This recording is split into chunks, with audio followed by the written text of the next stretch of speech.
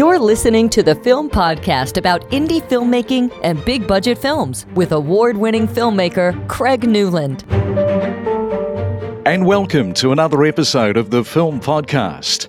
We have another filmmaker who is coming from a large body of work that makes up his filmography. Some of his films include The Piano, The Portrait of a Lady, Bridget Jones's Diary, The Recruit, The Painted Veil, Amelia, The Secret Life of Walter Mitty, Alice Through the Looking Glass, The Great Wall, among other films that he has shot. Stuart Dryburgh, welcome to the Film Podcast. Thank you very much, Craig. You're a Kiwi cinematographer who left the shores of New Zealand many, many years ago. You now reside in Brooklyn, New York. How long have you lived there and how are you finding the life in New York? It suits me. I was born in London, so I guess I've always been a city kid by sort of instinct, and New York suits me very well. And I was in Manhattan for about 10 years, and I've been here in Brooklyn for 15. Yeah, I find it very suitable for me. And you spent a lot of time in the creative capital of New Zealand, Wellington. What do you miss about Wellington and New Zealand, do you think, sitting there in Brooklyn, New York? I was just thinking about today, because today is a beautiful fall day here in New York. But every so often in Wellington in winter, you'll get an absolutely perfect, still, sunny day in the middle of winter, like in June or July. They're rare, but they're to be treasured. For sure. Now, I'm just thinking, where do we start? So if you don't mind, Stuart, I thought what we'd do is bounce around your slate of films in a non-chronological order because there is so much to discuss here. And I thought one of your projects that I found that you were a DP on, I only found this out yesterday when checking on good old IMDb. And that is that you worked with Martin Scorsese on the pilot of Boardwalk Empire. Now, there must be a really good backstory to how you ended up with this gig working with Scorsese, because it's not the first time that you've worked with him, as I understand it. I think you shot a television commercial which included the Rolling Stones. Is that right? You are correct that it wasn't a commercial. I was one of the cinematographers as a camera operator on Martin Scorsese's concert performance film, Shine a Light, which was a live concert film of the Rolling Stones. I think there was 16 of us at the end of the day. But that was the first time I worked with Marty. But I was one of a huge crowd at that point. I'm a little mystified as to how I actually got to shoot the pilot of Boardwalk. I don't know where the call came from, but I was, as you can imagine, thrilled to work with the man, such a iconic New York filmmaker. And he really is. I mean, he's probably one of the few film directors when walking down a street in Soho, there are people going, "Hey, Marty, who? Hey," you know what I mean? Like there's a sense of him being a local hero. So it was like, wow, I'm up for this. And HBO at the time was breaking new ground with Boardwalk Empire. And The Sopranos, of course, had reached a whole new level of this high-quality drama production. And like any series, the pilot is the mother of all episodes to get right and to lay the track, if you will, for the train of episodes to follow down it. So how did that combination between you and Marty Scorsese work to create from the very beginning the overall aesthetic look, the palette, and the tone of that show? Well, a lot of that came from designer Bob Shaw, who built the amazing, huge outdoor set of the boardwalk and sort of set the tone of it there.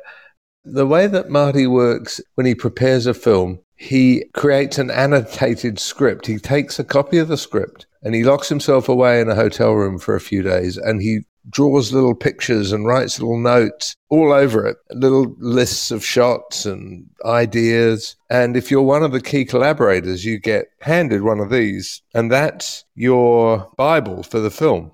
And so that's sort of where we started. As I say, and Bob Shaw, the designer, had a lot of great reference material for the period and the look of that era. And we sort of went from there. It's a very big canvas to play with, a very big ensemble cast, Yeah. and coverage is always a stress load for a cinematographer to handle in that situation. Did you enjoy that whole challenge of something like a boardwalk because it is that type of production in terms of scale? Yeah, look, it was great, but you get somewhere between 15 and 20 days to make it. 20 is on the long side. And we had 30. I think we actually took 31. So it was more like making a film than a pilot. So a lot of the stress that goes into producing a pilot, which is the fact that you're really crunched for time, not as badly as the people who then follow behind you and do the series, of course, but nevertheless, you're jamming it. We didn't really have that, I mean, for Marty, it seemed like a challenge. And he says, well, it's exciting. This is just like doing Taxi Driver again. And, so in many ways, it was the most luxurious of the possible ways to make a pilot. And on a show like Boardwalk, especially for the pilot, the period has to be totally convincing in a way that we, the audience, don't give it a second thought. So I guess there's a lot of discussions from a cinematographer's point of view that you are having with the production designer of this show. Yeah, I mean, essentially between the production designer, the costume designer, and myself, I mean, we are really setting the look of it.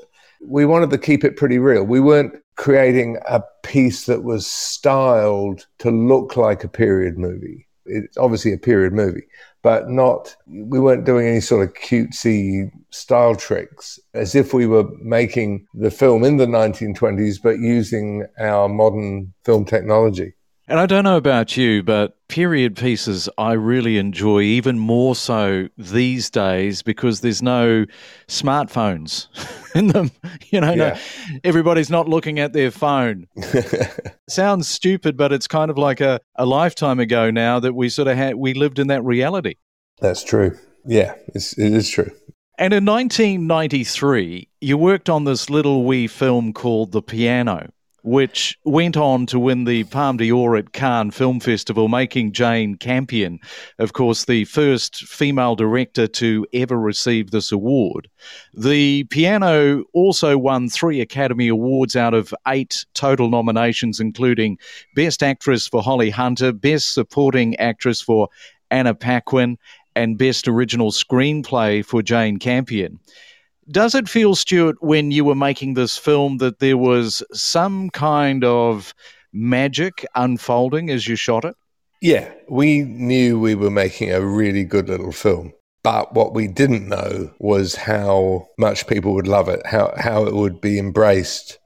From my point of view, the fact that the director comes to you and says that we're essentially making a silent movie here, the main character doesn't speak, you're going to have to tell the story almost entirely in pictures. It had really great ingredients, and Jane had really nailed it with the script. I knew from the very beginning something quite original in terms of period pieces. And I think even to this day, it stands up. And it's still something to look at and be very proud of. What is interesting about the film is that if you think 1993, period films had a very specific kind of playbook. I mean, it was a star team of New Zealand filmmakers that we put together, costume designer, unbelievable. The costumes in that film, just fantastic, just period correct. The way that when she sinks into the mud after she's had her finger cut off, the dress kind of billows up like a huge mushroom around her. It's very special. It's very special work.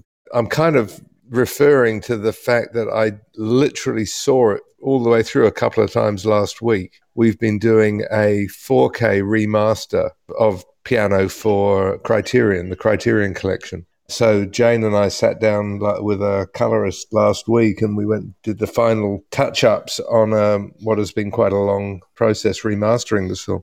The Piano today still must give you that great deal of satisfaction on not only the collaboration that you had with Jane Campion, but also everybody really that was involved in making this endeavor a reality. There's so many such clever things. The way that Andrew McAlpine created the two worlds of Sam Neill's house, the sort of burnt, muddy, colonial rampage in the forest, and Harvey Keitel's sort of eco lodge where you could almost not see where the house ended and the forest started. It's very special. It's very special work. And it's weird, isn't it, that there will be younger people that are listening to this podcast right now that have never watched The Piano. They're actually going to get a chance potentially to watch it in 4K. They'll discover it for the first time in 2021. I mean, that's the magic of filmmaking right there, isn't it? Yeah, it is. And you know, it is a film that stacks up over the years. It was very gratifying. You know, I don't tend to revisit my work unless I'm called upon to do a class or a lecture or something. So to actually sit down and watch this whole film again, beginning to end, but yeah, remastering the film was an amazing experience, and really great to see how well it stands up over time. Yeah, for anybody who hasn't seen The Piano, it really is in the handbook of filmmaking to watch and learn, especially for our filmmaker audience. But one thing that you won't miss from that film, I'm sure, is the amount of mud that you were stuck in. Yeah, I mean, the good news was that it was our mud. We made it. It tended to only be where we wanted it. The actors had to deal with it a lot more than we did. There were some tricky moves around the exterior of the Sam Neill's house. When the grips wanted to lay a track, they had to dig down through the mud to create a firm foundation so that the dolly tracks didn't sort of sink into the mire like a railway being built in a swamp. But we didn't do too bad. Then 6 years after that experience of The Piano, you were brought in to make the pilot episode of Sex and the City. I mean, you couldn't have two vastly different genres. But what is it about you, Stuart, that people come to you as their go-to cinematographer for a pilot?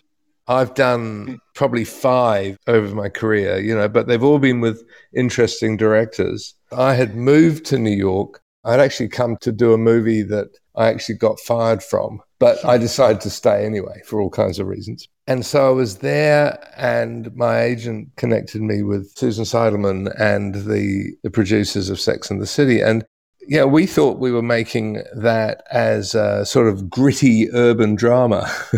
And if you look at the pilot episode, it is that. And then, as it goes on, of course, it all gets glossier and glammier. The thing about pilots for a cinematographer, they are a great opportunity to meet people. I got to work with Marty on Boardwalk. That led me to Michael Mann and another series for HBO called Luck, which was a fantastic introduction. We then went on to do a film, what was it called? It's Black Hat with Chris Hemsworth, which I'm very, very fond of. Really quite special, shot in Hong Kong, Kuala Lumpur, and Jakarta, and Los Angeles. I mean, really, the Hong Kong stuff's fantastic. Really incredible shooting in Hong Kong at night, where you have that amazing sensitivity for night photography. And you mentioned Chris Hemsworth. It's probably a good point to mention in 2018, of course, you shot Men in Black with Chris Hemsworth. Yep. A lot of moving parts on this film. I wonder what your younger self would have said if a person tried explaining to you after you wrapped filming on The Piano in 1993 that you'd be making this studio film with aliens and CG. Probably maybe the first thing you'd say is, what the hell is CG?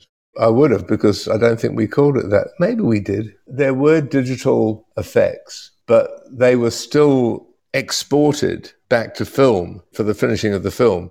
Just coming back to that Men in Black, how big was that project for you to navigate through? Because there's a lot of moving parts to that film. Yeah, I mean, there is. But by that stage in my career, I was pretty comfortable. I'd already done a huge effects movie, The Great Wall, and was very comfortable with integrating, even on smaller pictures, the requirements of visual effects.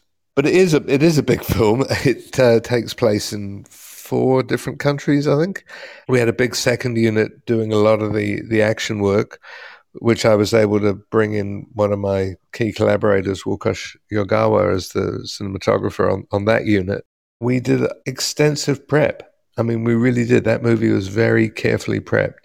And what type of genre gives you the most creative expression to express your craft in, do you think? I like the smaller films, the smaller dramas. Aside from Men in Black, which is a big film, most of the stuff I've done has been, relatively small to medium budget, personal movies for committed filmmakers. And in 1998, you shot Runaway Bride with Richard Gere and Julia Roberts. And then in 2001 came Bridget Jones's Diary. Now, both films are drama comedies and also shot on film. Looking back now on your filmography of films shot on celluloid, it's clear that you prefer to go with film if you're given the chance. Somebody like Quentin Tarantino is always going to shoot on film. It's his preference. His budget allows that. He's that type of director that he can do it. Yeah, Chris Nolan as well would be another guy who only shoots film. Exactly. And he shoots big budget, crazy big budget films, And cinematographers, of course, do have a voice in the decision making. There has been, since the advent of digital, with your preference to shoot on film, but are you able to, with a final vote, be able to tip a decision in favor of film? Has that happened in your career where you've just been able to nudge it just that little bit more to get it shot on film? It hasn't, and that's partly because the case for one or the other was very clear in every case. The Mark Webb films, Only Living Boy and Gifted, could have been shot on digital, but Mark himself, like the Tarantino's and Nolan's of this world, much prefers to shoot film. I don't think he's done a digital feature yet. When your director's telling you they want to shoot film, I'm not going to fight with him about it.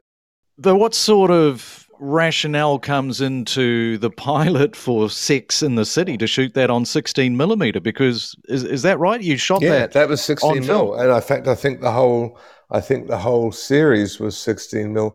And certainly, what was communicated to me and the way I shot it was that we were down and dirty in the city, and that was our MO. And 16 millimeter, it's more portable, it's easier to do handheld and in and out of cars and out of the subway if we need to.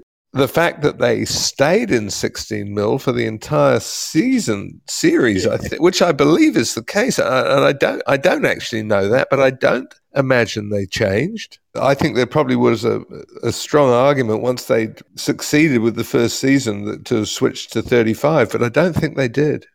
It's interesting. And in 2015, you shot, as you mentioned, the fantasy action monster film, The Great Wall.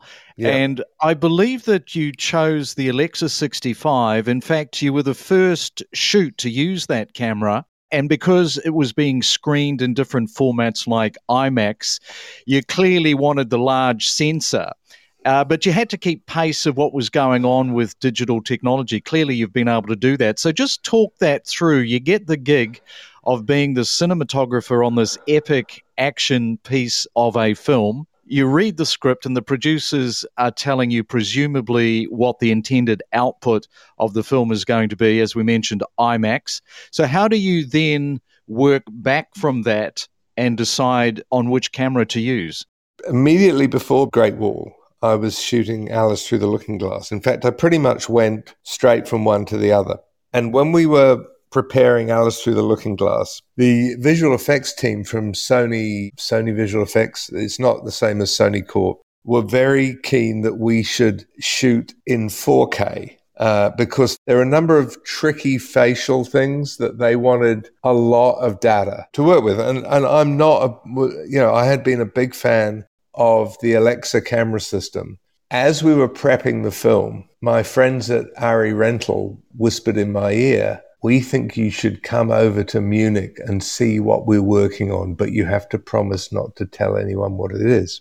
They had a mock-up of something that looked very much like a regular Alexa, just a little bit fatter, which is ultimately what the 65 does look like. But that was a mock-up, something you could pick up and hold, but it didn't take pictures. What they had to take pictures with was a large aluminum box about the size of a beer crate with curly wires sticking out the top and a lens on the front. And they called it the Franken camera. And this was essentially all the working parts of the 65, which they hadn't yet figured out how to get in the box.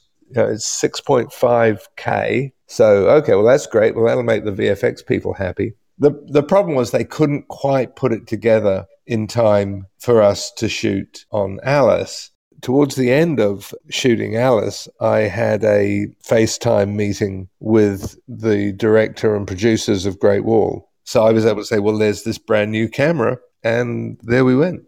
And the Great Wall, could there be more parts, more moving parts to this film? The scope and the vision of this film, especially with the big action sequences, there's a lot to consider as a cinematographer. Can you give us a sense of just how big your team was around the camera and some of these action set pieces that you were filming? On the main unit, we had 3 camera teams. The A camera was led by Peter McCaffrey, New Zealand Steadicam operator, along with his assistant, Brendan Holster. We manned the B camera with a very interesting young cinematographer who lives in China, but was actually Persian by birth, whose name was Saba Mazlum. And then we had a third camera team as well. We would set up 3 cameras for every setup, for sure, 100%. It really was a great team effort. What were some of the more tricky elements to capture, given that you were dealing with a lot of CG pieces on the Great Wall? John Meyer, the production designer, wanted to build as much as possible and not kick too much of it back to visual effects. So the Great Hall, where a number of scenes take place, was built entirely except for its roof. So it was built right to the height of its walls, which really helped us with lighting it and getting the feeling of it. And that was some of the earlier first stuff we shot there. There's a particularly tricky scene that was very dear to the director's heart, where the 2 European adventurers are sort of brought in from their cell and hoisted up in a basket, like an elevator, up through the innards of the Great Wall until they come out on the top to see the whole sort of fortification and the preparations being made for the attack of these monsters. We had to do a sort of poor man's motion control to blend all those pieces together. Complicated in lighting, complicated in camera movement. And that's the one that springs to mind. But there were a number of sort of clever moves like that in the film, which were challenging. And is it true that the producers were hoping to film on the Chinese Wall, but were denied that permission to do so? If that happened, if there was ever an approach to shoot on the wall that was denied, it happened before I was involved on the picture. From the very first, John Meyer was saying, we are building our own wall. Our wall is not really the same as the Chinese wall. It's wider, it's taller, it's hollow. They modeled it very closely on the architecture of the actual wall. And going back to Men in Black, I wonder if the producers actually saw the Great Wall and thought, hey, this guy knows what he's doing when it comes to, a big scale film like this. I hope so. I think by that stage, there was enough sort of big picture credibility there, And in 2005, you photographed a film which, for me, along with The Piano, I think is your best work, and that's The Painted Veil. It's beautifully shot with big sweeping landscapes, and the way the story and images unfold is really magical with evocative scenery. What are some of the best memories for you when you look back and reflect on that film, The Painted Veil? The Painted Veil was, I believe, the first real collaboration between a US studio, Warner Brothers, and Chinese partners. They created a subsidiary called Warner Brothers China, but it was essentially a partnership with Chinese filmmakers. The adventure of that in the first place, like going where, no man has gone before, a bit of a Star Trek moment. I worked with a Chinese gaffer, brilliant guy called Ji Jiamin, really, really experienced lighting guy who spoke not a word of English, and I spoke not a word of Mandarin, and we communicated brilliantly, absolutely brilliantly. So that was a much more immersive experience in China. We were all relatively new to the Chinese world. They were not used to working with Westerners. In Beijing, we were shooting in the ancient, literally falling down China film studios out on the Second Ring Road, which were beautiful, but had been neglected and let to rot and ruin. Literally, the roof literally leaked onto our sets. It was tragic. And going down deep into the country, into Guangxi province, where all the location work was done, the rivers, the karst mountains, that beautiful village. I mean, a really special time and amazing cast. Diana Rigg, who knew? Yeah. The original Avengers, and Naomi Watts, Ed Norton, Liev Schreiber, Toby Jones. I mean, fantastic cast. John Curran, the director, really, really brought it. And it was a big film for Edward Norton, who toiled away for many years from a producer's point of view to actually get this thing up and going. Of course, he starred in the film, as you said, with Naomi Watts. It's a big film to pull off for Norton, which, from a producer's point of view, it's a big collaboration that you are doing with him. You would have known it was a project that he would have been wanting to make for such a long time. Does that put any extra additional pressure on you from a cine's approach? No, not really. I mean, but because once you're hiring a cinematographer, no matter what pain and drudgery there may have been involved up to that point, you've now got the money, you're now making the movie. Do you know what I mean? So, I mean, I knew that it had taken a while to come together, but there's no particularly special pressure at that point. I'm not there until there's a movie. I mean, the hardest thing about being a director and a producer and anyone who develops films is that process of development, of trying to get people to give you money, trying to cast it, trying to get the right actors to come in because this actor will bring this much money from, you know what I mean? Like, I don't have to deal with any of that. I don't get hired until it's a movie. And what is next before we go? Have you got something at the moment? I don't.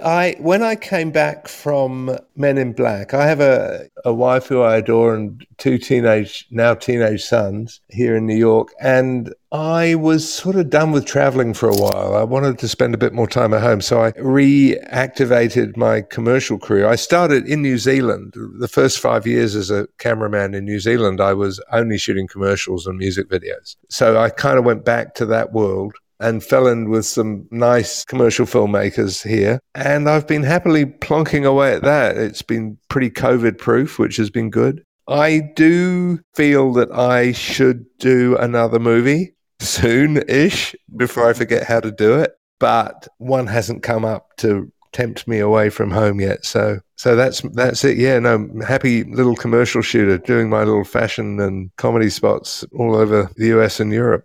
There's 3 degrees of separation between you, me, China, and Goodbye Pork Pie. China, Goodbye Pork Pie, and you. No. Yeah.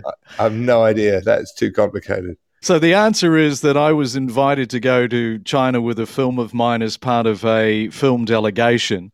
And another director who came with me was Jeff Murphy's son, Matt, with Goodbye Pork Pie Part 2. So There you go. 3 degrees of separation. Matt was our lighting assistant and general dog's body on the original Goodbye Pork Pie, where I was the gaffer. Yeah, I think he was 15. And everybody outside of New Zealand are now saying, what is that? Goodbye Pork Pie. Yeah. We'll leave that for another time. Stuart, thank you so much for these many, many insights into your comprehensive list of films. Our filmmakers would have definitely taken away a lot of different parts to this conversation. And thanks for talking to us on the Film Podcast. It's my pleasure, Craig, and we'll do it again sometime if you want to. We've only covered, scratch the surface here, mate. You've been listening to the Film Podcast with Craig Newland, your weekly podcast about all things behind the camera and in front of it. Until next time, have a great week.